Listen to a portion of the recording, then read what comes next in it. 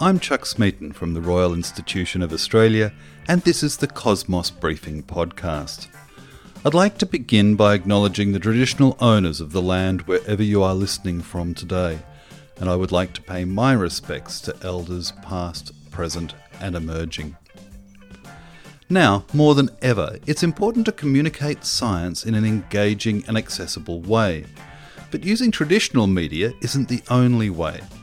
Today, Cosmos journalist Lauren Fuge speaks to science communicator Rachel Rayner. With a degree in liberal studies majoring in physics and art history and theory, and a background in strategic marketing, events and PR, she has a unique blend of skills. And her science communication takes in everything from performance to poetry. Rachel, your background is in physics. Can you tell me why you find physics so interesting and how you kind of made your way into science communication from there? Yeah, it's funny when I think about physics, or when I think about myself at school, like the other sciences, I just really didn't care about. It was always just physics. And there's that kind of small anecdote of, as children, you either love space or dinosaurs, and kind of the division from early childhood. So I was definitely in the space camp. And then I think just understanding the basic fundamentals of how everything around us moves, how it, I nearly went into chemistry then, how it connects, but in a mechanical sense. I think it's the mechanics and the engineering of the universe that was more exciting to me than what goes on in chemicals. Because for the life of me, I still can't explain an acid and base to anybody. But to electricity, photons, any of those physical phenomena, I'm all over, and I love it so much. So yeah, I think it was just I was excited about the engineering more than anything else, and that's where physics is in my mind anyway. Yeah, I think for me, it's like the big questions that physics is able to ask about the universe as well, like just all the fundamentals of who we are and how even our planet came to be and our solar system came to be. Like it's fascinating for a lot of people, I think, and that's why a lot of people when they're young get into space, because it's about these big questions, right? Yeah, and things that we experience all the time, like gravity, and then how complicated gravity is when you actually start diving into the physics behind gravity. Like just those small, simple actions have such big cosmic responses. Mm-hmm. Yeah. And is maybe your like excitement about physics part of the reason why you wanted to talk to people about it and communicate about it? Yeah, definitely. So the transition from physics to science communication was quite natural for me, as I was studying art history at the same time, art history and theory. So I was doing a lot of writing, a lot of visual exploration of concepts and ideas and symbols, and then I was doing all this physics work, which was kind of putting those same ideas and symbols, but in a real world context, in a natural world context. And so that combination of exploring and visualization and the writing kind of moved very naturally into science communication, where I could do all that writing, but use it to talk about physics concepts that, I feel doesn't get enough attention. I mean, it could always get more attention. Photons could always be looked at more closely. So, yeah, it was kind of that wanting to be visual, that wanting to write, that wanting to just, shout out about how cool is this? You guys need to check this out. It really just came from that. Yeah. I guess perhaps it doesn't get so much attention because some fields of science are easier to communicate than others. And I would say that physics is challenging in some ways. It has a lot of abstract concepts. Like what in your mind are the challenges of trying to talk about physics? Yeah, it's definitely abstract. The biggest personal challenge for me was the maths in physics. I love maths, but explaining phenomena in mathematical ways I did find quite difficult. But in physics, like a lot of the stuff we can't describe. There's quantum states and quantum probabilities that are better explained mathematically than they are visually or in words. Most of the quantum stuff, if you're imagining electrons popping in and out of existence, then you're missing something. Like it's very hard to visualize. So that inability to kind of visualize a concept, it can be quite difficult to communicate science. Chemistry, baking and cooking every day is basic chemistry, so it's easy to engage in that way. But I think with physics, it's about coming down to those everyday experiences like gravity and starting with you experience this, and let's have a look at that in all these different levels. And I think that's how you can start to engage in physics. But overall, as you said, it is quite an abstract subject, so it can be hard to dive in. So it's about finding those starting points, those everyday experiences, and moving from there. Mm-hmm. Yeah. And obviously some parts of physics are easier than others. Like we're talking about, people are very interested in space. Maybe not so much in like quantum physics.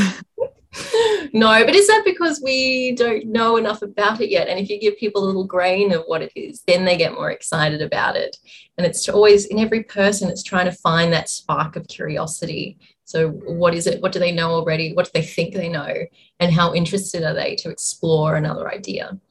Yeah. So everyone's different in that way. And so when I think about my communications, I think about all those different personality types, all those different audiences, and going, oh, is this going to be something that excites them, or is it this, or is it that? Mm-hmm. And then trying to figure out what works best. Why do you think physics is so important to talk about and get people excited about? Oh, that's a good question. I'm trying to think of a way to answer that isn't framed in my own bias. I think it's important because, well, it is one of the ones that probably doesn't get as much attention as biology and chemistry, but then space, obviously we get a lot of interest in space. And I think the interest in physics is, so much of our communications happens because of physics. And the more people understand that, the new and wonderful inventions that we're going to get from an understanding of how radio waves work, how electrons move through objects, and just appreciating like the work that goes into our computer and where that comes from. So it's not just about, how can we see things, but also about how can we talk to each other in these new methods. I think it's great to know, because the more you know, then you can take that next step in innovation and invention. And you never know which child it is that's going to, invent the next best thing. Yeah. You were talking about like finding different ways for different people to communicate to them and like find what sparks their interest. What are the different ways that you have used to talk about physics throughout your career? Well, I started off doing science shows with Questacon. So that was great fun. So traveling the country, doing science shows. I started off with energy. So it was talking about energy transformations. And the way I chose to do that was by smashing water bombs over school students, which went down a treat, as you can imagine. And that was all about, how do we not break the water bomb, or how do we break the water bomb? What energy do we need to put in, and how do we put in that energy to transform the water bomb into a single state? Well, that's not quite the correct scientific term, but a single state water bomb into a many state chaos. So doing those live shows was really exciting. I moved on to do shows for the Bendigo Discovery Science and Technology Centre. And there, I remember this wonderful moment. We were doing a show on electricity, and we had made a tiny little generator. So we'd gotten the motor out of I think it was an electric drill. We'd gotten the copper wiring out of an electric drill. We'd soldered 2 LEDs on there, and we'd put a magnet in, and you shook it. And when you shook it, the LEDs lit up. And it was just a really simple way to show how a generator works. And the kids, they went, oh, wow, that's nice. But the adults were really, really fascinated. And I remember this one woman's face in the audience that was just morphed into this look of disbelief and amazement as she kind of just rediscovered how everything she takes for granted works. And I mean, we all take electricity for granted. We plug something in the wall and it works. But to go back to how it's generated. And so the shows I write aren't just, well, they're primarily not for kids. It's for the adults, because there's so much there that I think we want to know about, but we just don't have a place to go find that information. So shows are a really great way, especially the ones that are supposedly for kids, because the adults have to accompany the kids, and then you get the adults in there too. But other ways I've done presentations at art festivals about science, and especially science poetry. So that's a big one that I'm really starting to enjoy in the past few years, is science poetry. So, it's been around forever, but it now has a name. And so you can start to collect those pieces of science poetry and share it around. So one of the old examples is that Keats was a medical doctor. So he wrote poems about the work that he was studying and the medicines that he was looking into.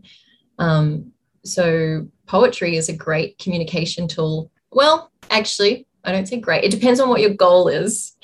Because obviously there's a lot of people that say, oh, I read a poem, I don't understand it. So it's not a communication tool in the sense of getting someone to understand a topic or a subject, but it's a great way to explore words and explore language and then explore science as well, and even a way to explore our biases in particular science and topics by breaking down our thoughts and emotions. So it's a great communication tool for both the writer and the audience. So shows and poems are my favorite two ways of communicating, but I've also worked in PR and marketing, always with a science bend. So there's lots of different ways to communicate, and the more and more technology that appears seems the more and more ways there are to communicate. Yeah, I'm curious about your poetry. Do you perform the poetry, or do you publish it written form, or how do you do that? I'm working on a manuscript at the moment, actually, so trying to put together a book of poetry. I do perform it in the shows that I'm writing. I want to have a section of poetry that's in there. So my current show on Light, on Photons, there's limericks in there, as well as a longer poem that I've written that was published in the Consilience, which is a science poetry journal, from the UK. So there are journals appearing that I'll submit to if I think a poem's good enough. But I do have a terrible habit of sitting on poems for a long time until I know they're absolutely... You're never going to get a perfect poem, but that the science meaning is absolutely perfect in it, that I've used all the right words correctly. So that's really important to me, is that if I'm writing a science poem, I'm using the terms correctly. I'm not using polarization to mean, I don't know, multicolored light or something incorrect. If I'm using polarization, it's one wavelength of light, that sort of thing. So yes, I really should be submitting more, but it's all about overcoming those confidence hurdles. Mm-hmm. What kinds of other topics have you written about through poetry, or use poetry to communicate? Yeah, I have this great exercise that I do whenever I run a poetry workshop, which is taking a scientific abstract, chopping up all the words, putting them in a bag, and then pulling out the words at random and seeing what poem you create. So this is a type of chance poem. It was invented, or at least popularized, by Tristan Tzar as the Dada artist in the 1910s, 1920s. And he used to do this a lot with lots of newspapers, and it was all about breaking down language and destroying language and seeing what we can create. But I really like that in terms of science poetry, in that taking that abstract, especially really high level abstracts with lots of great words in them that we don't use in the English language generally, and making that into this chance poem and seeing how those words shift and change meaning. And does the poem have an extra level of meaning that the abstract doesn't have? Or does it suddenly make the abstract make more sense? Which is unlikely, but, I'll tell a few more chances and we'll see. What have you found so far? Has it made more sense? One of them actually has this really interesting, it ends on a for, what are we doing this for? So it kind of asks this question of why are we doing this research? Why do we explore these things? Which I thought was a really interesting way to end that chance poem. It was a study on invasive aquatic plant species. So it was quite an important study, but it was nice that the chance thing came up and be like, yeah, what is this for? I find it really interesting, your work in performance and putting together shows about science. Obviously in my work, I am a reporter, and I generally just write and use the written word to communicate science. So it's it's really interesting to hear about what you're doing with performance. And I know you had a show about light recently that you performed at the Adelaide Fringe. And I'm just wondering if you can tell me more about that and how you put that together and what kinds of concepts you were able to talk about during the show. Yeah, thanks. I don't know if it is too different to reporting. Well, yes, I mean, you'll have to tell me. I haven't done a lot of reporting, but I do love just getting all the facts down, all that information. You got to start with the story, like in reporting, what do you want to tell? And for the light show, it's I want to explore the whole spectrum, that whole rainbow. And I want to take people on a journey with me from gamma rays to radio waves. And, what are we going to discover along the way? So I had that framework to work with. And from there, it was just looking at each part of the spectrum and finding what's the interesting fact about each of those pieces, and talking to people and saying, what do you not know? What would you like to know? and finding those misconceptions. So radio waves is a great one. So many people think radio waves are sound, and we sort of keep doing this in science communication. We keep, reinforcing that thought, because when we talk about radio astronomy, we're like, oh, we heard this signal. We keep talking about it in sound bites, essentially. So sort of addressing that and saying, yeah, we say these things, but it's not actually what's happening. It's easier for us to turn radio waves into sound because we've been doing that for so long, and it's just a great way to turn that information into something we can absorb or we can sense. So yeah, the shows kind of just work from that. And then being on stage is just an extra fun element. Like I think every type of communication has their benefits, and they have a space. And so I wanted to take this into a fringe show, into an arts festival, and talk about this really high level, quantum physics in an arts festival, because that was unexpected. And it was just, I think with science communication, it's about finding those points of unexpected communication, and where can they be? And this was something I really wanted to do. So so taking photons to the Fringe Festival, and it worked. It worked really well. Some nights were better than others, but it was, the response was incredible. I didn't expect to be much of a response at all. I thought it might be too much for an arts festival. I thought, who really wants to go and hear about photons? But I covered myself in glitter and I did the splits, and photons. So lots of visual aspects to this as well, not just the Yes. Trying to infuse that fringe spirit into the show, because I think, like, what you will do with reporting, if whatever magazine or newspaper you're choosing to, you're going to write in a style that suits that publication. So the same with the show. I wanted to be at the Adelaide Fringe Festival, so I was going to write it to suit that space, to kind of fit in a way that was almost natural, but then had this little quirky element on top of it. Mm-hmm.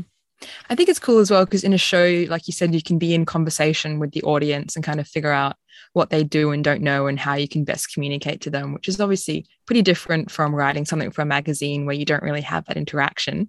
How did you find that influenced the way that you ran the show? I really love it. I love doing dynamic shows, so that each night it's going to be different depending on the audience. It's really that dual communication that I'm so grateful for a stage show. And it's the same with poetry as well. That's really meant to be, each person that reads it is going to have a different reaction, but you're just not there to kind of have that conversation and extend on it afterwards. So the stage is a really nice change to that. So there's different ways you set it up in the beginning. Like, I'll tell a photon joke, see what the response is. There's lots of puns that I put in and a lot of them go completely over people's heads. I mean, some of them are, it's just me not saying them correctly. But there are many, like I say something about the Higgs boson and say the discovery of that was massive. And sometimes I get a chuckle, and then that's really exciting. I know, okay, they are the kind of guys that are going to correct me after the show. I need to speak to them afterwards and see, what extra information do they have that I can add to the show for the next night. Was there something that wasn't quite correct? And that's it. And so it's that giving people information, but also getting information off the audience as well. That's just so exciting and makes every show just better and better and better. Mm-hmm. And do you have another show coming up sometime soon? Are you going to be performing the light show again, or do you have another one you're working on? Well, I was going to do the light show at the Sydney Fringe Festival in September, but unfortunately that did get cancelled. So I'm actually going to bring it back to Adelaide Fringe Festival next year, in 2022. But I'm currently working on a second show. I hope this to be a 4-show series. Oh, cool. Yeah, so I'm really working on something like a bigger selection, with the idea that as I tour, so going to an arts festival and doing one of each of these shows every night, so that you can have that full experience of physics phenomena. So there'll be one on photons, one on atoms more generally, one on electricity, so the electron, and then one on innovation and how all those concepts come together to build what we have around us. So that's what I'm really excited on developing. So yes, but flying photon again at Adelaide Fringe in February, and then we'll see what happens. Yeah, that's awesome. Are you ever thinking of maybe branching out from physics? Or are you pretty set in talking about physics and you really enjoy that?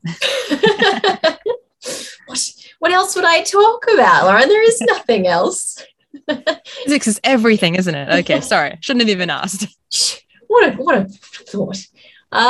Actually, no, I did have something the other day that I was like, oh, I should talk about that.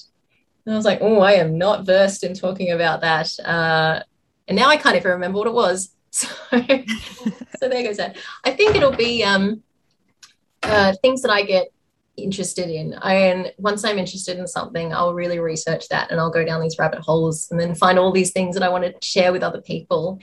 And I think that's the first thing with writing about or communicating any science is if you get excited about it, then other people are sure to as well. It's that passion that really pushes a message forward.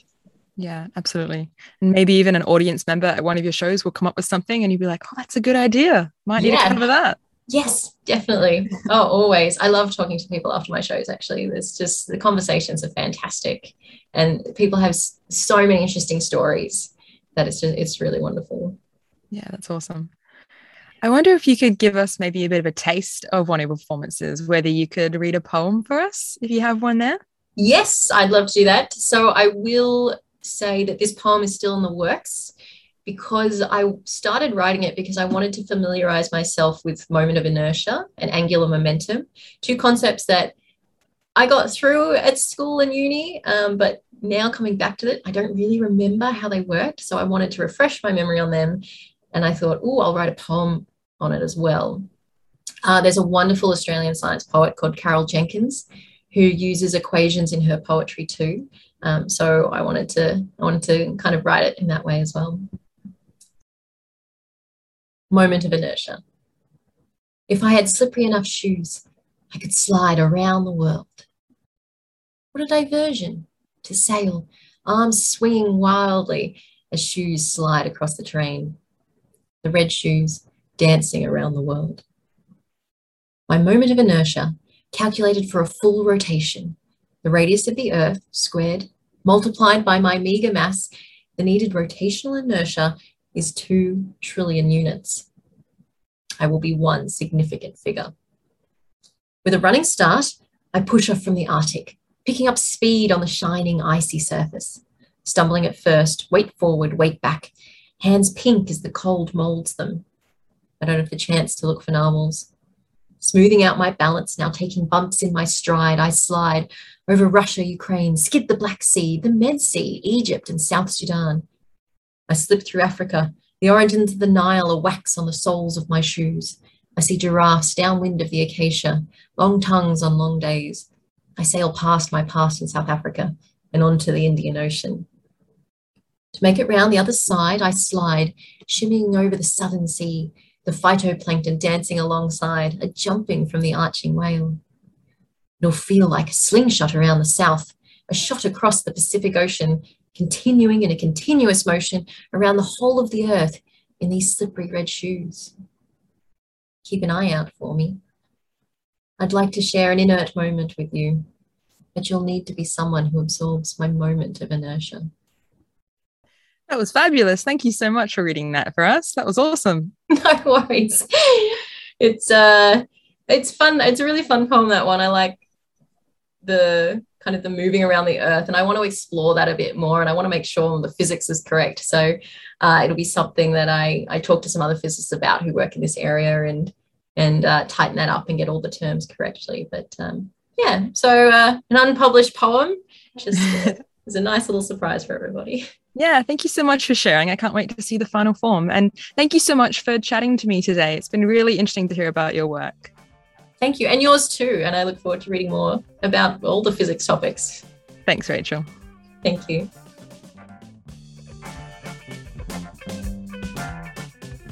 We hope you've enjoyed listening to this episode.